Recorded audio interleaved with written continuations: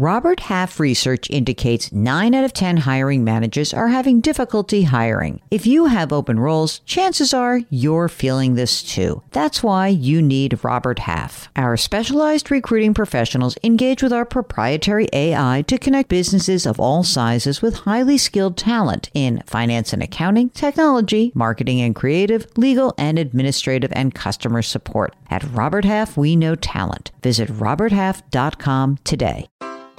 Take your business further with the smart and flexible American Express Business Gold Card. You can earn 4 times points on your top 2 eligible spending categories every month, like transit, U.S. restaurants, and gas stations. That's the powerful backing of American Express. 4 times points on up to $150,000 in purchases per year. Terms apply. Learn more at americanexpress.com/businessgoldcard.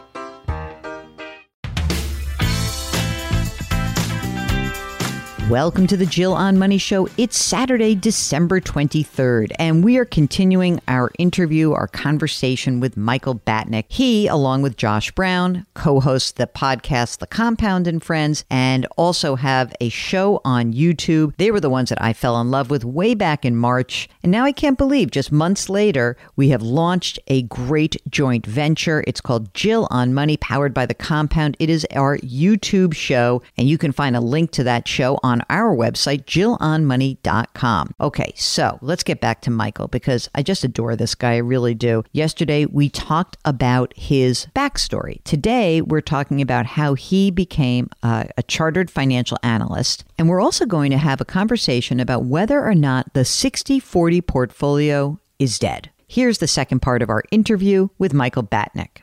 Can you explain to everybody what is a CFA and what that process entails? Yeah, so the Chartered Financial Analyst designation was very, very important for me for 2 reasons.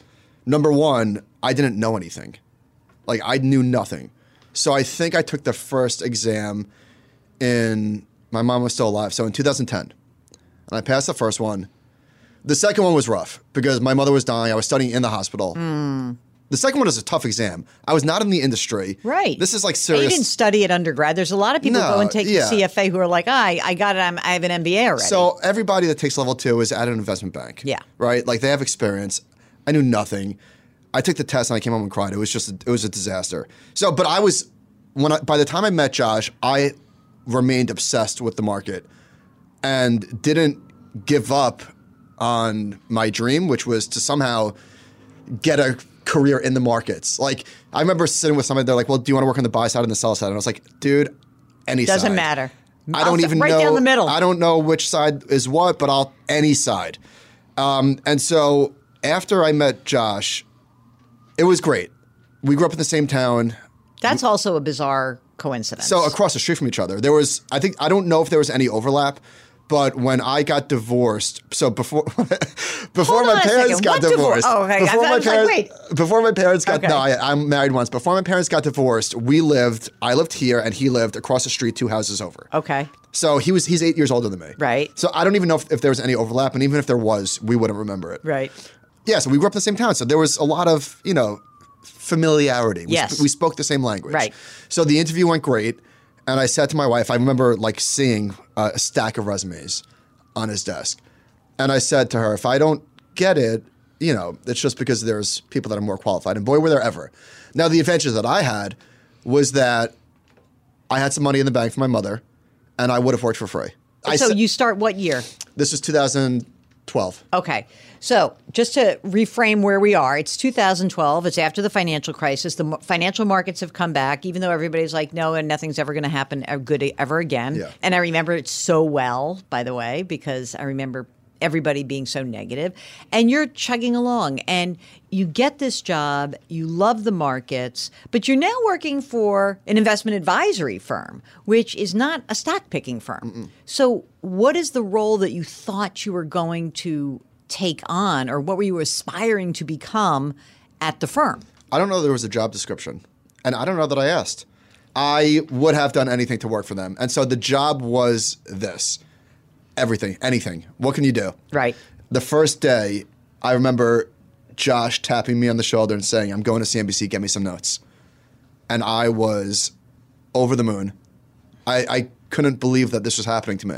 It's amazing. And then I also couldn't believe that Research in Motion was up for 8 days in a row, and he read what I wrote.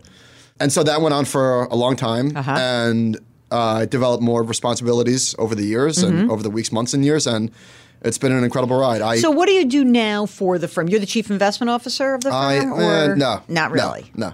So but you are like the resident egghead. I'm on the investment committee. All right. So what does that role mean for you? Like in terms of you're setting a tone for advisors who are Ritholtz advisors. Are you creating models for them, or is everyone a free agent? Like, how does it work? Yeah. So we don't want any client outcome to be dictated by an advisor doing something that we don't believe in. And so our advisors have full autonomy to take the client through the process, create a financial plan, deliver the portfolios that we manage.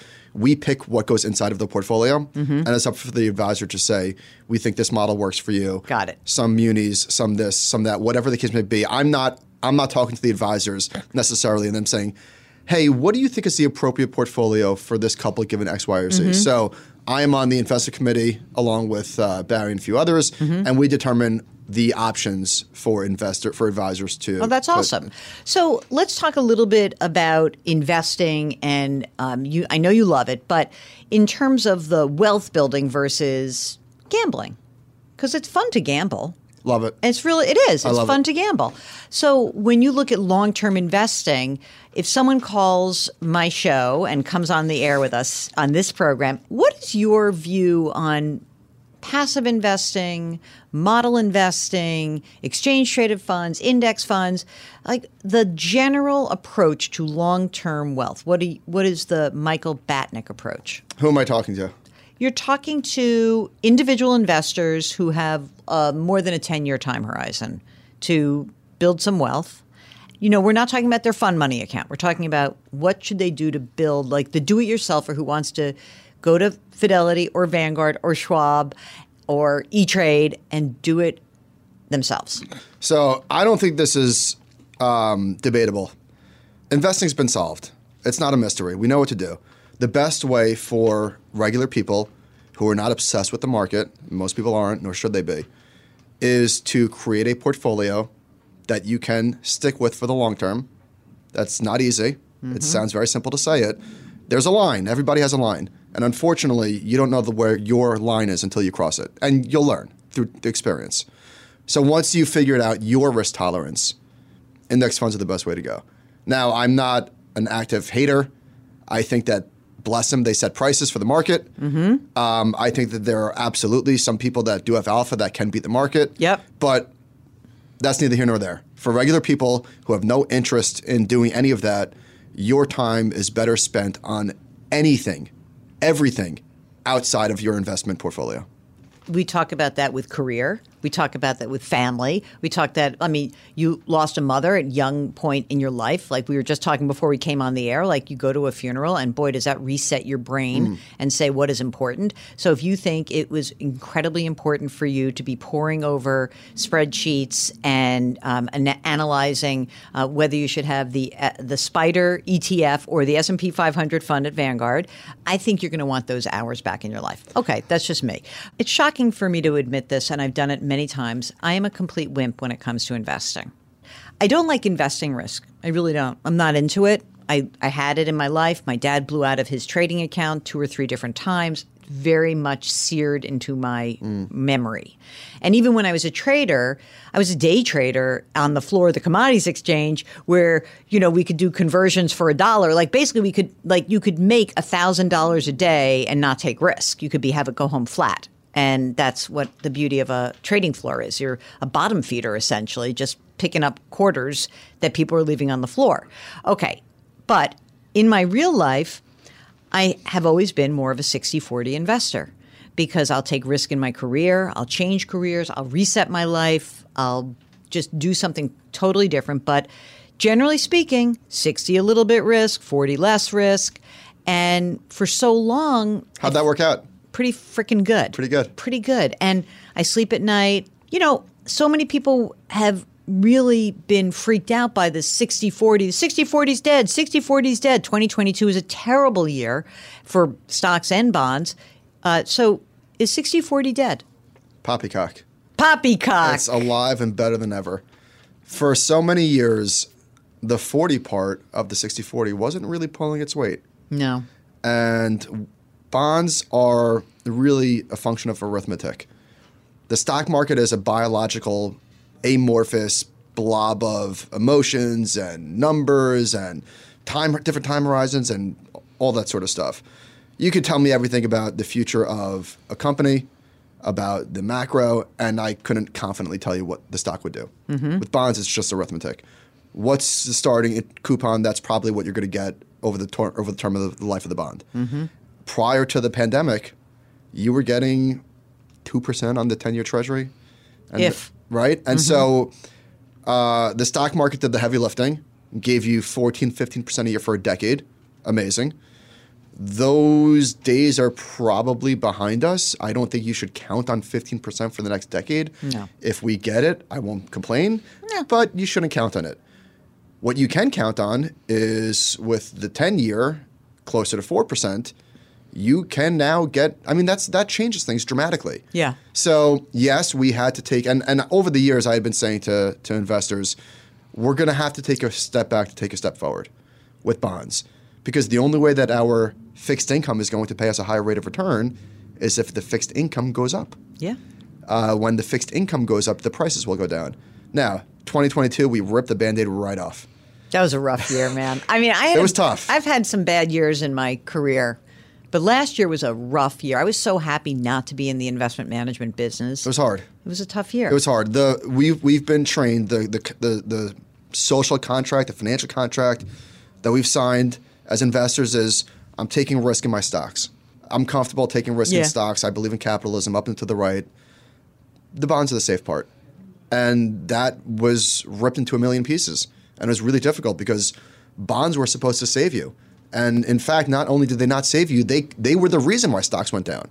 And so it was the double whammy that nobody wanted to swallow, but we got through it. If you have a question about your 60-40 portfolio or any financial question, or you're trying to make a big decision in your financial life, just give us a holler. Go to JillOnMoney.com, click the Contact Us button. Of course, let us know if you'd like to join us on the air via audio or video. While you're on the website, you can check out all of our content that lives there. There's the free weekly newsletter. There's resources. There's my blog. You can actually buy my book, The Great Money Reset, a wonderful present for the new year. I have to say, there's no time like now to really think about turning a page and doing something different in your life. So I encourage you to do that. You'll also find a link to our new YouTube show called Jill on Money, powered by The Compound, all there on the JillOnMoney.com website. You can subscribe to this show on the Odyssey app or wherever you find your favorite podcast. And if you wouldn't mind, please leave us a rating and review wherever you listen. Put your hands metaphorically on someone's back. Change your work,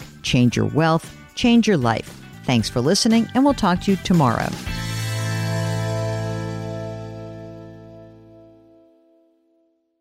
If you've ever been in the market for a new home, you know home shopping can be a lot.